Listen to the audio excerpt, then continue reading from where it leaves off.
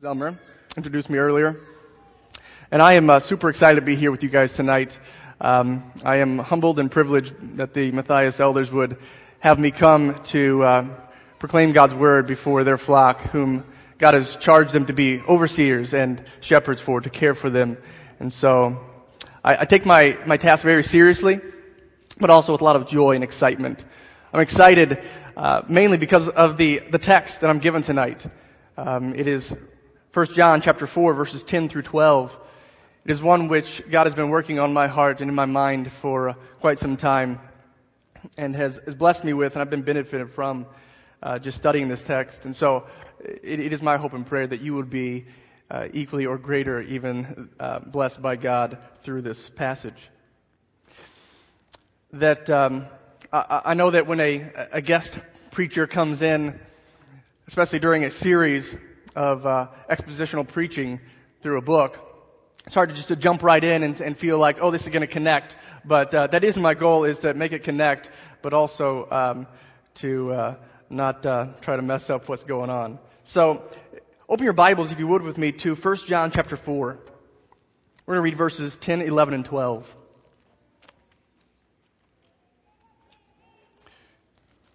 1 John chapter 4, verse 10 says, "In this is love, not that we have loved God, but that He has loved us and sent His Son to be the propitiation for our sins. Beloved, if God so loved us, we also ought to love one another. No one has ever seen God. If we love one another, God abides in us, and His love is perfected in us." I'm actually going to start tonight tackling these verses with verse 12, the first part of it anyway. And then I'm going to go back to verses 10 and 11 and then finish up with the rest of verse 12. The reason for my doing this is that the first part of verse 12 kind of gives a good picture of what this entire passage, specifically of 1 John 4:7 through 5:3 is all about, which is having assurance of our salvation, assurance that we are truly saved sons and daughters of God. It is about how we can know whether or not we are born of God, verse 7 and 5:1, whether or not we know God, verses 7 and 8, have His Spirit, verse 13, and abide in Him and He in us, verse 13. Question: are you truly saved? Are we certain that we are God's true children, that we are His beloved, fully accepted heirs? Do we really have assurance of our salvation? See, this section, and really the entire book, really helps us to answer these questions of just everlasting consequence. I think the focus here, though, is on love. Love being the assurance of our salvation.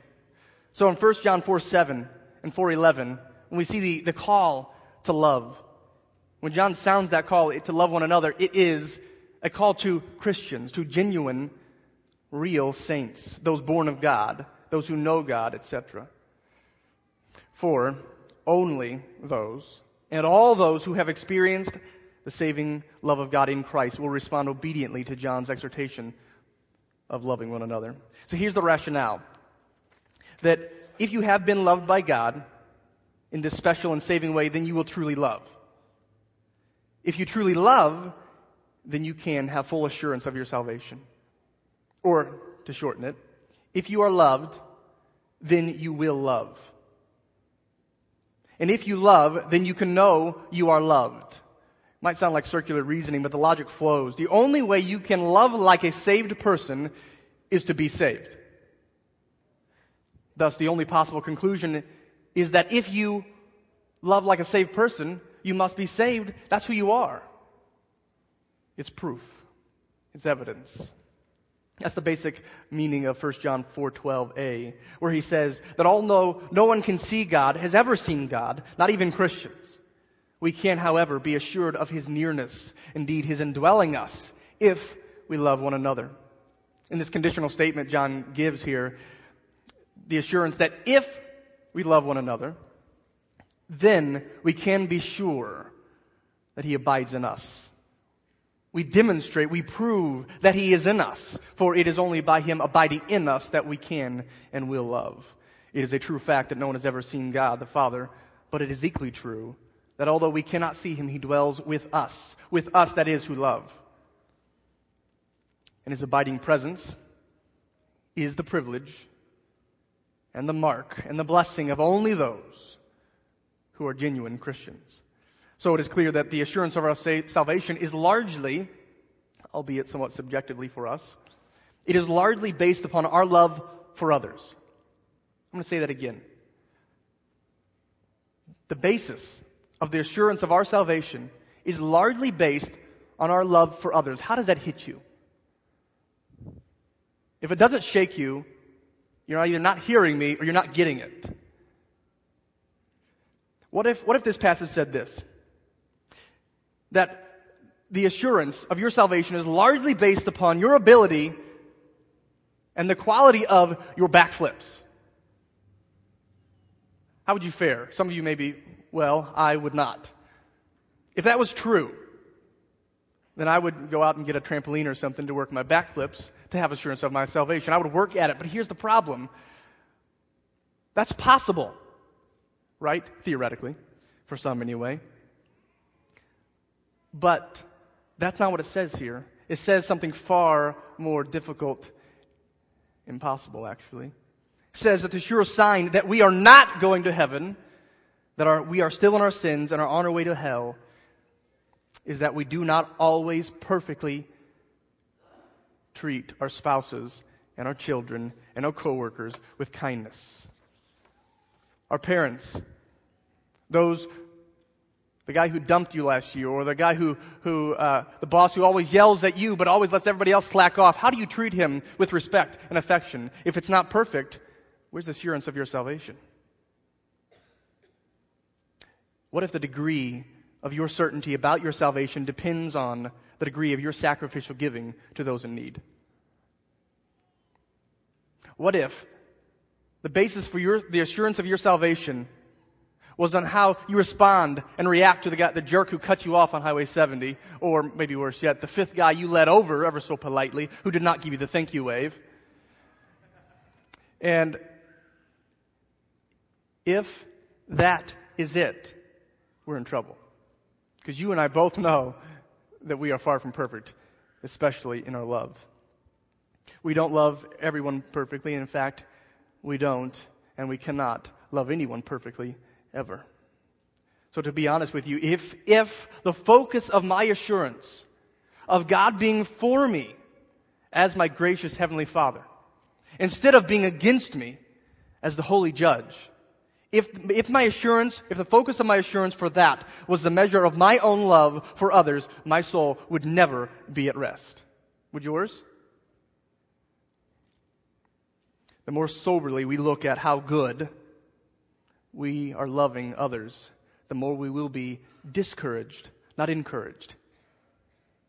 If you had a sober judgment of your love and saw that as the assurance of your salvation, you would be depressed. You should be. But I don't think that's what John's getting at here. I don't think he's going for that. I think in verse 10 we see the focus. Look with me in 1 John 4:10. He says, "In this is love. Not that we have loved God, but that he has loved us and sent his Son to be the propitiation for our sin." John is not giving us some dictionary definition of love, but he's still defining it. He's limiting it, if you will, explaining what love is and what it is not. If you think, in order to evaluate ourselves on loving for the assurance of our salvation, we need to understand what love is. And the result will either be the assurance of or the doubting of our salvation. We must understand what love is. I think here we find at least 4 things to understand what love is. Number 1, love is not man-centered. It is not man-centered. I find it interesting that the first thing he tells us about, if you look, he says, "In this is love, not that." He tells us what it's not. In doing so, I think he's calling and saying, hey, there's misconceptions about love. If there were in John's day, there are many more in ours. The most common misconception, I think, is the one he gives. He tells us that love is not that we have loved God. It is not defined by us and our loving. It does not come from us. It does not originate from us. Just as the light, the only light that the moon has, it borrows from the sun, so too our love flows from God, the source of all love.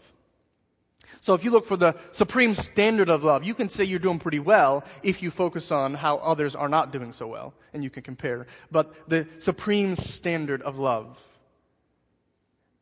and the truest essence of love cannot be our imperfect, tainted, wavering, conditional love of God. But rather, it is in direct contrast to our responsive love to God, because you see that God did not pursue us to love us because we were already loving Him. It's the exact opposite. Our love is a responsive love. God's is initiatory.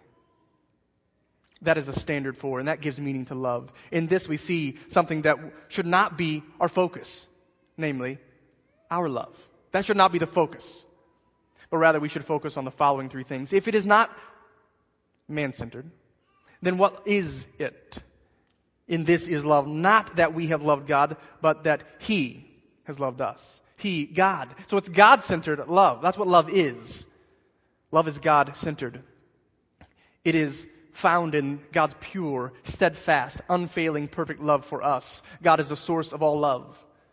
God is the originator of all love, the initiator of all love. Again, God does not love us because we first loved Him. But on the contrary, while we were still yet self-loving sinners, the complete opposite of loving God, He demonstrated His own love for us. But where does His love come from? From Himself. He is love. So since love's essence is not found in our responsive love to the worthy Him, but in His initiatory love of the unworthy us, therefore let this be our focus. The next phrase in verse 10 takes us to the third defining point of what love is. Not that we have loved Him, not man-centered, but that He has loved us, God-centered, and sent His Son. It is Christ-centered. Love is Christ-centered. We cannot understand what love is apart from Jesus Christ. See, He doesn't just love us. People like to talk all the time, God loves you. God loves you.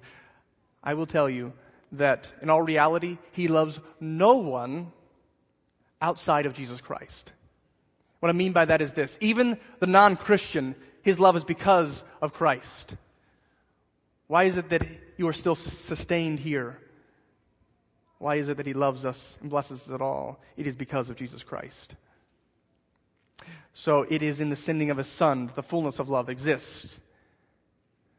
This is because Jesus Christ gives love its meaning and its depth, its power and glory, its purpose and essence by how He expresses it in His self and in His work.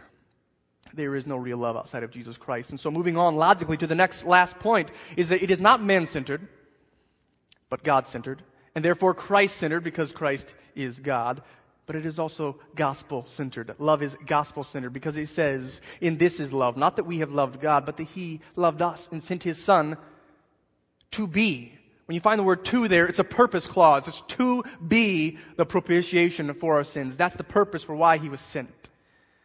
So you cannot have Christ-centered without gospel-centered because Christ, the very word, means to be the promised one who would come to do something. Christ is not separated from His work. There is no good news without Jesus Christ and vice versa, because Jesus came and was sent for the purpose of His gospel work. So you see the narrowing of the focus of what love is. John is using the gospel to define and to limit and explain what love is. Because God is all about the gospel. And the gospel is all about loving people by the propitiatory death and resurrection of His Son. Now would be a good time to explain what propitiation means. It's a big word. Oftentimes people skip over big words, or hard to say words, or boring words, or whatever you want to call it. But you cannot understand the gospel without understanding propitiation. And you cannot understand propitiation without understanding at least something about God as He is holy, as He is just, and as He is wrathful. And about understanding as humans we are sinful. Because it says, 1 John 4:10, He sent His Son to be the propitiation for our sins. See, because God is infinitely holy. Now I say the word infinitely holy, and you say, oh, okay. No, infinitely holy, more than our minds can ever grasp. He is wholly other. and he is sinless and righteous and pure and good. 1 John 1:5 says, God is light, and in him is no darkness at all. Therefore, he must be just, and he must be wrathful against all sin. Wrathful just means his intense anger and hatred towards all sin, because he is holy. So propitiation, here would be a brief definition, is the means by which God's righteous wrath is turned away from us and satisfied in Jesus by his blood. That is, his blood being spilled out, blood shed, his death on the cross for us condemned sinners, in the place of us sinners. See, sinners are justified. That is, they are declared, like in a court of law, judiciously, right and innocent before the holy God, the judge. How? By what means does he do this? By the propitiation provided by Jesus' sacrificial death on the cross. Again, propitiation is the gospel. Because Jesus is the means. He doesn't just provide the means, but he became and was sent to become the means himself. He's not just the priest. He is the offering also. He is the satisfaction. So he is the priest and the offering by which God's holy, righteous, and just wrath for our sin, is turned away from us and satisfied in by being poured out upon Jesus Christ as the only worthy and sufficient substitute. See, and oftentimes that's where it stops. The theological definition of propitiation, there you go. But that's lacking because of what we see here in 1 John 4:10. In this is love, that he sent his Son to be the propitiation. So you have to not only understand that God is holy and just and wrathful, but that he is loving. You got to get this, or you don't get the good news. It was also God's love that caused him to send Jesus to satisfy God's wrath. Why else would he do it? If God wanted to be holy, as he is, and just, and wrathful, he could have just emptied out his wrath on all people and been completely satisfied and indestructibly happy forever. And he would still be holy. He would still be just. He would still be good. And he'd still have in his nature, in his essence, love. But because he was pleased to be loving to us, to demonstrate it to us, his great and precious love sent his Son to be the one on whom he would dispense his righteous and intense anger for our sin. If you try to understand love without that, you're always going to fall short. The God who was intensely and justly, take that, justly angry at me because of my sin and my sinfulness is the same God who ever so mercifully sent his Son to this earth to take on human flesh so that God would murder him in my place. What love is this? It is the gospel love. It is the gospel love of the Almighty. The one who in Christ saves his people who rest in and surrender to him. This is the definition, the supreme standard, the truest essence of love. And that's what John wants us to get. But why would he labor to give us this not man-centered, God-centered, Christ-centered, gospel-centered definition of love? Well, number one, to give us a better understanding of God. 1 John 4:7 and 16. God is love. To understand him better, we understand love. Number two, to understand the gospel better. Without love, there is no gospel. Why else would he send his Son? And number three, he put this in here, this definition in verse 10, so that we would have meaning in verse 11. It's motivation for us to love. That's the point of verse 11. It says this, Beloved, in verse 11, if God so loved us, we also ought to love one another. The focus here is the only proper and sufficiently powerful motivation to obey the exhortation to love. If we look at verse 11, it might seem to base our loving on this example of God loving us in Jesus. While that may be part of the basis, it is not all of it, and it's not the focus. See, in biblical Christianity, we have more than just a strong exhortation. We have that. Beloved, let us love one another. And beloved, if God so loved us, we ought also to love one another. We have the exhortation. But we also have more than a good example. Jesus is the ultimate example, right? He's perfect. That is true. But every religion has that. See, we also have the need for the right motivation. This is not to say that every other religion and non-religion don't have motivation. They do. But it's, where's the focus of their motivation? Where's the direction? What motivation do you have to love? Why do you, or why would you strive to do something with a sincere heart for another person, for their benefit, when they clearly do not deserve it? Why would you do that? What's your motivation behind it? Is it that perhaps, I'll feel better? Is it to be better? See, the secular humanists, they do good things for people. Mormons are some of the nicest and most moral people in the world. Buddhists are known for their peaceful and kind demeanor. But why? Why are they like that? Why do they do that? What's their motivation? Why do people specifically, why do you seek to love people? You see, if you're motivated to be accepted by those around you, or motivated to love others so that they will in turn love you, or motivated to be accepted in yourself, you say, I feel better about myself, so I'm okay, because self-esteem is all I need, right? Or maybe your motivation is to love others so that God will accept you. Or maybe not just to have that salvation, but the security, the assurance of your salvation, because it says here that if we love, God abides in us. So, yeah, that's what I'll do. I'll love so I can get assurance of salvation. What's your motivation? See, these reasons that I just gave, they're all common reasons for non-Christians to love. But may they never be found in the Christian. What then is to be the proper motivation to love? It is for us Christians not to be loved, but because we are loved. Our motivation to love is not to be accepted by God or anyone, but because we are accepted.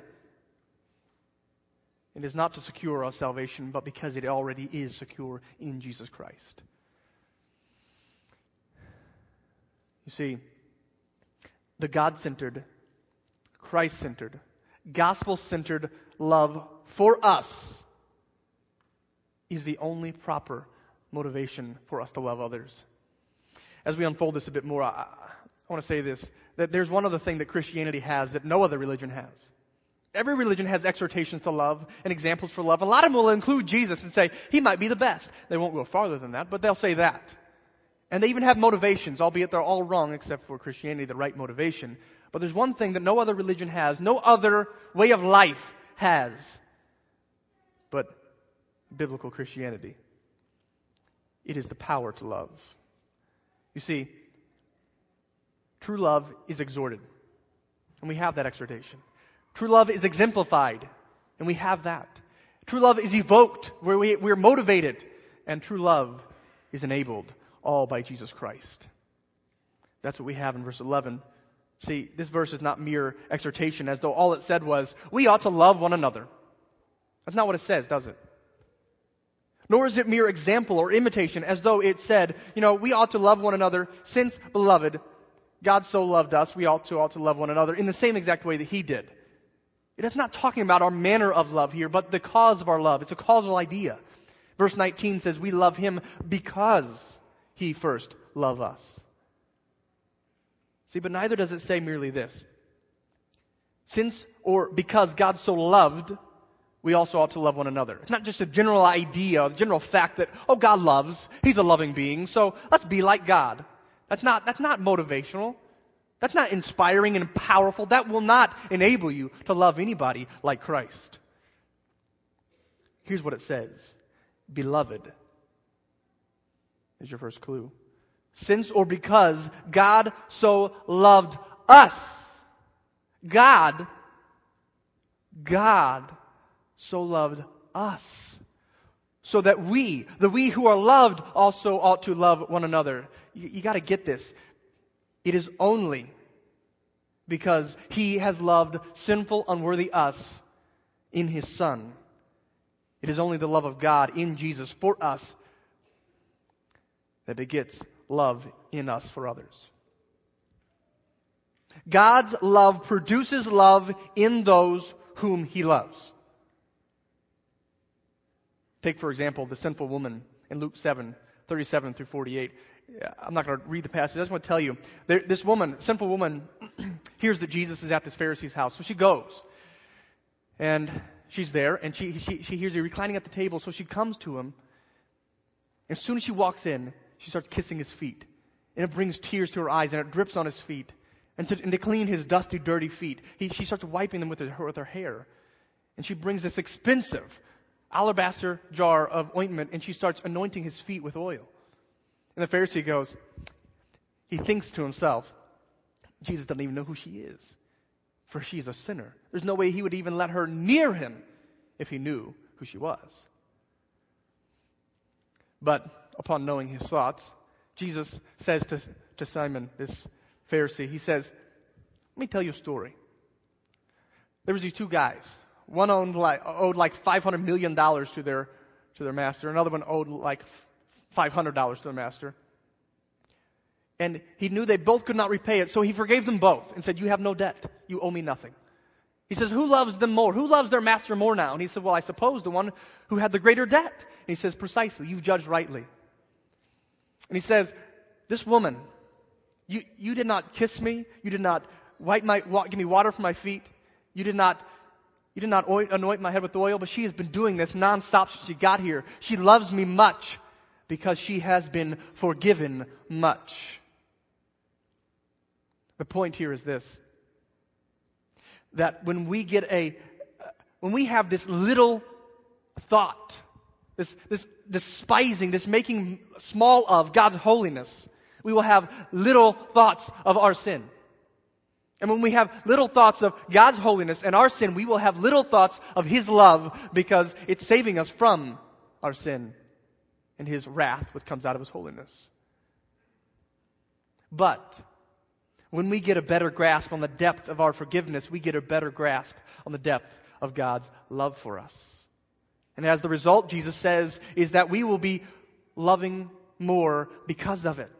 He who is forgiven or loved much by God will love much. See, this is something that is, over the past few months, has dawned on me. Christianity is all about love. It really is. And it is very much about us being loving people, loving one another. But that is not it primarily. It is first and foremost not our love, but His love. It's the fact that we are loved. Christianity is defined by being the beloved. See, for when we turn to love because of His love for us, we will really have something to share with others, won't we? The only two exhortations to love in this entire passage, again, are verse 7 and 11. Beloved, verse 7 says, let us love one another. And verse 11 says, beloved, if God so loved us, we also ought to love one another. Both start with the word beloved. That's a clue. John, the apostle of love, the disciple whom Jesus loved, his favorite title for himself, he reminds these people here that the focus of their loving should not be their loving, but should be on God loving them. It is those who are the beloved, those who are loved by God in Jesus Christ, who ought to love. For it is only when we know and rely on the love God has for us that we can and will be enabled, freed, and properly motivated to love others. It is only those who have been born of God, the God who is love. It is only those who have been born of God who have been emancipated from their self-centered hearts of stone to love others truly and rightly. It is only those who know God, really, who have what it takes to fully love, and it is only those who have been given of His Spirit who have the sufficient power to love others. Therefore, we must not focus on us loving God or others, but on God loving us. We will never, ever be properly motivated or sufficiently empowered to love unless unless we focus on God's great love for us in Jesus.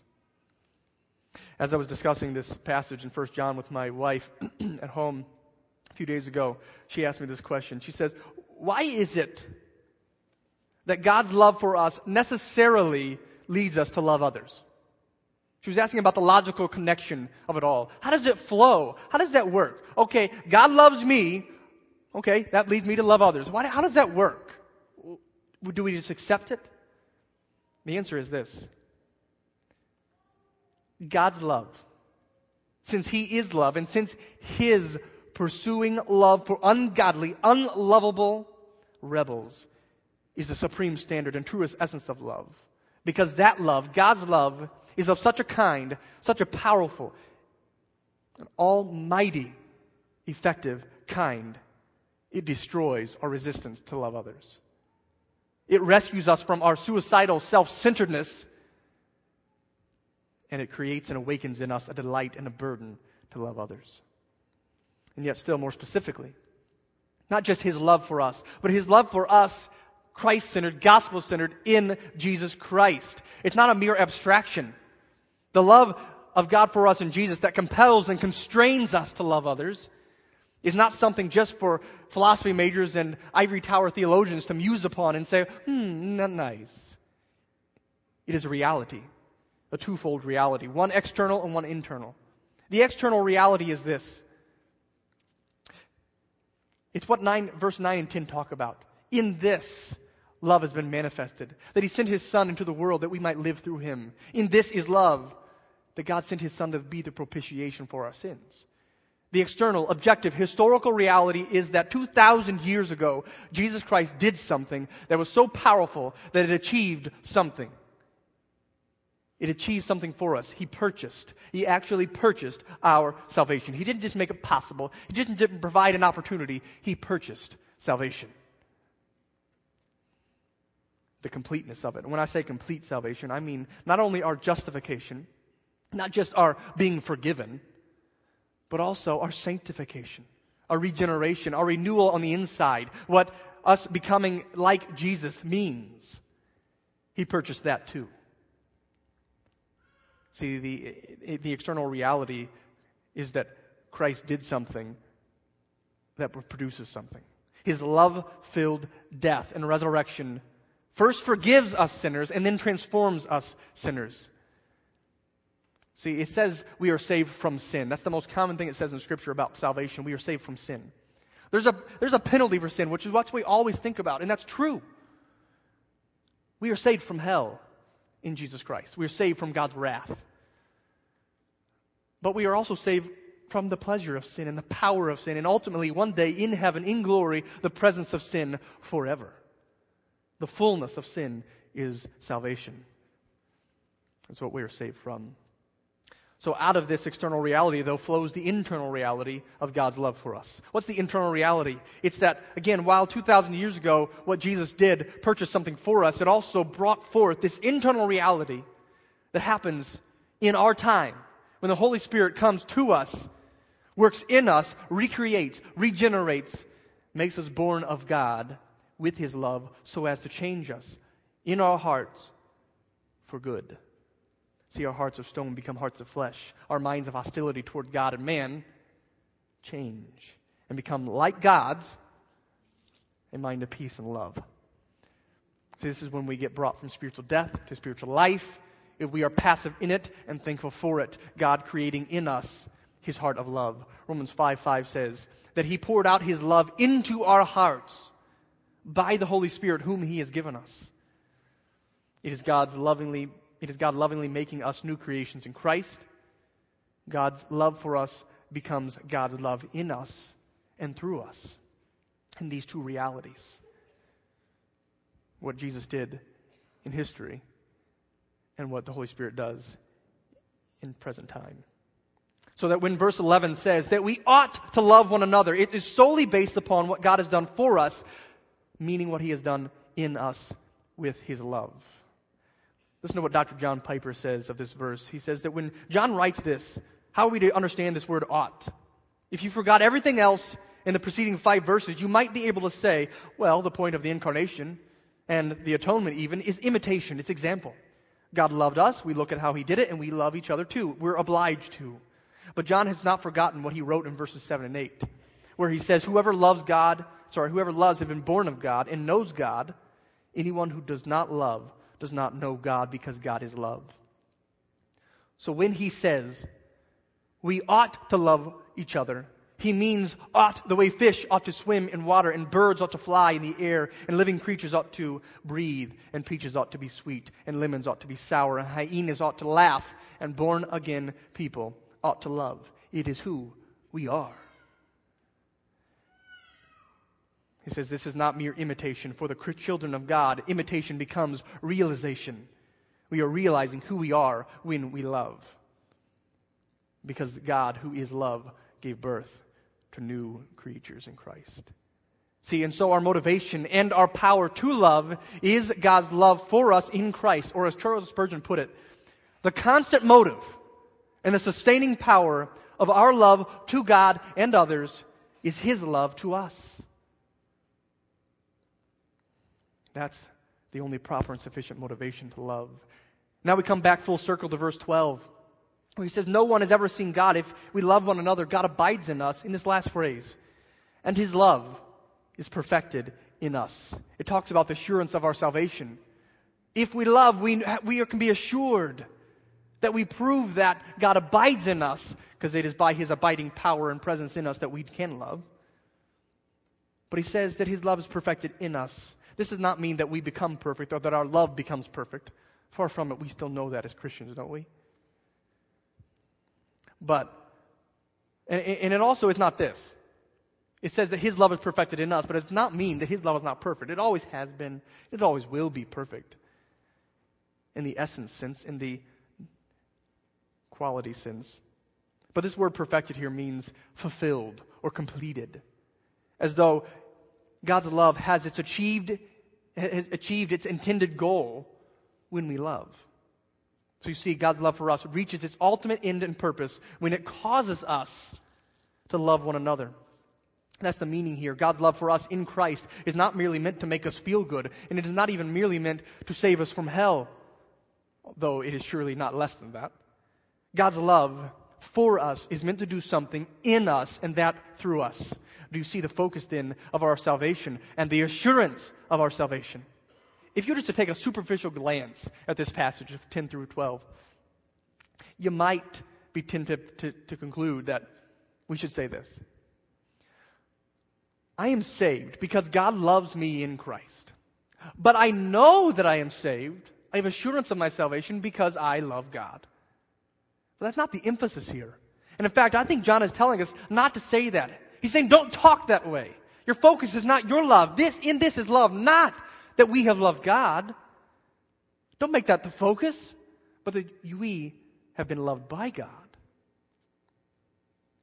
So we should not say, I am saved because God loves me in Christ, but I know I am saved because I love God. But rather we should say instead, I am saved because God loves me in Christ. And I know that I am saved because God's love has done and is doing something in me.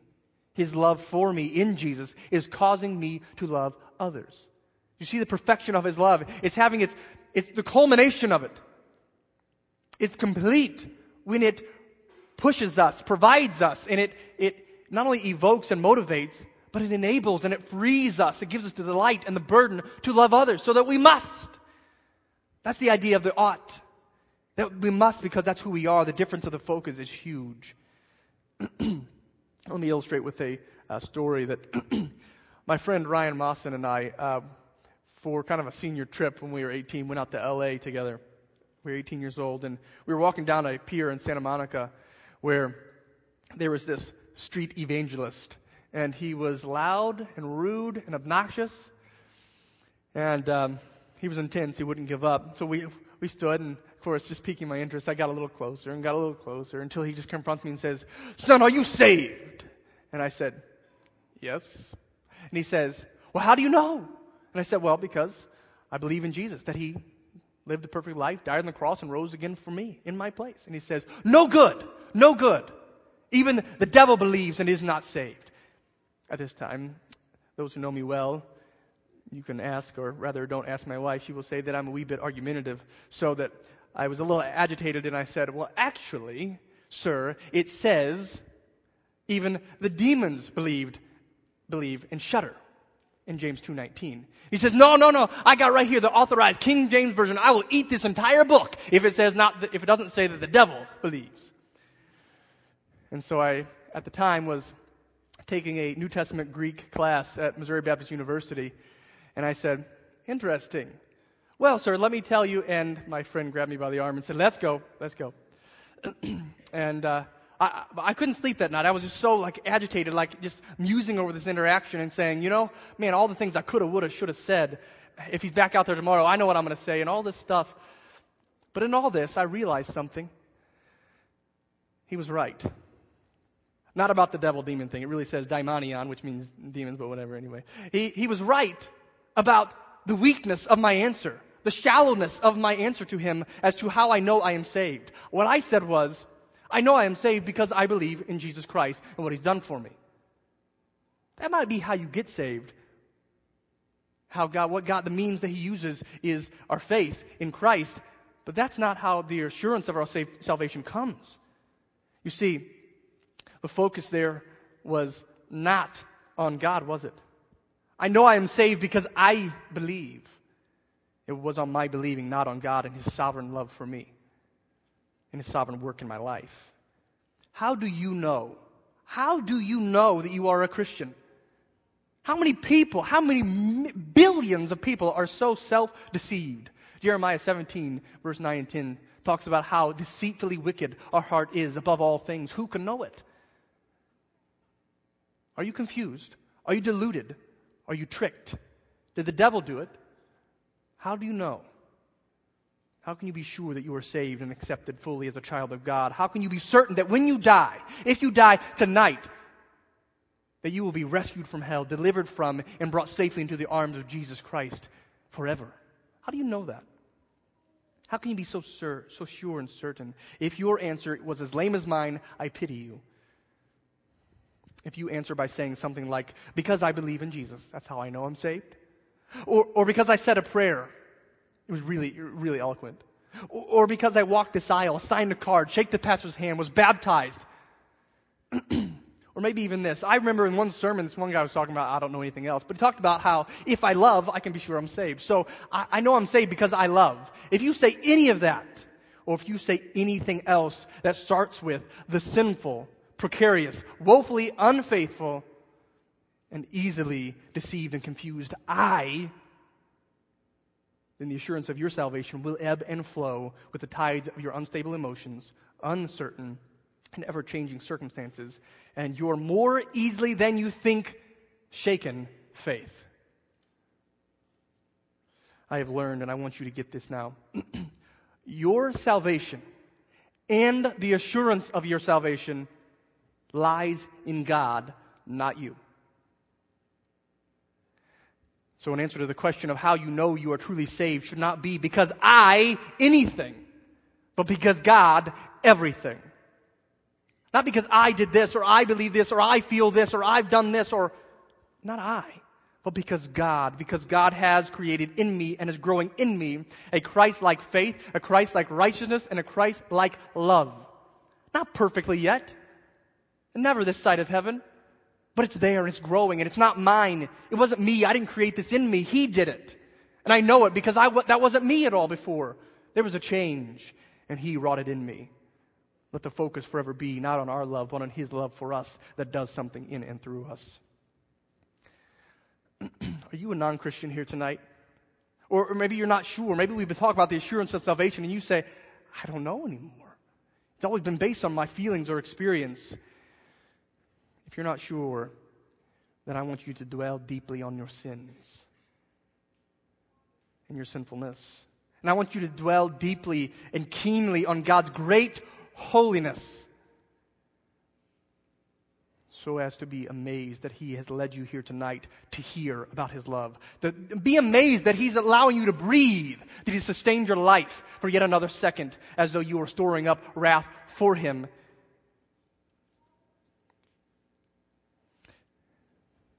God has given you the opportunity to hear about his love, and he's brought you here, sustained you still. Run to the rescuer, Jesus Christ.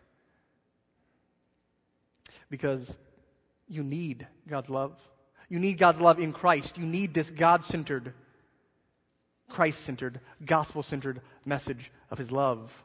He has called you, that is love, and he has commanded you, this is love, that you trust in his Son.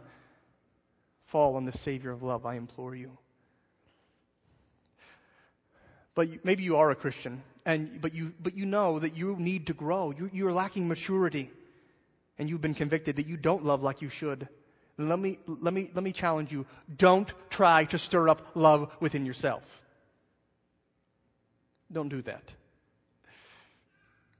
You're going to try to work harder at it and continually drive yourself deeper into the ground, focusing on your love, but rather do this. Immerse yourself in the study of God's love for you. Let me ask you a question. Do you have a growing understanding and knowledge of the doctrine of God's love? Do you better understand propitiation now than you did a year ago? If I asked you to give me the gospel, could you do it in 10 seconds, and could you do it for an hour? Do you better understand what you are all about as a beloved child of God? If you are not deepening your understanding of the gospel of love, it will be not gracious and amazing grace. It will be boring grace. It will be love's not all excelling, but love's kind of there. It will be, yeah, God loves me, so what? There's nothing that can separate you from the love of God in Christ. Yeah. Blah, blah, blah. It will not seem or feel or be to you in your life as powerful as it truly is when you focus on your love, not his. Or are you maybe here a Christian, immature? You're a leader. You teach. You share. You love. You study. You serve. Then I'm going to challenge you to do this. Maybe you need to take a moment every day and stop loving God by doing things for him. And you need to start remembering to love God by being loved by him in the sweetness of the gospel of Jesus Christ. When is the last time you stopped and said, God, if I did nothing else for the rest of my life and just sat and meditated on your love for me, I would never, ever reach. There's no bottom and there's no brim. I could never get it. Oh, but I want to. Don't compare your love to others and their love.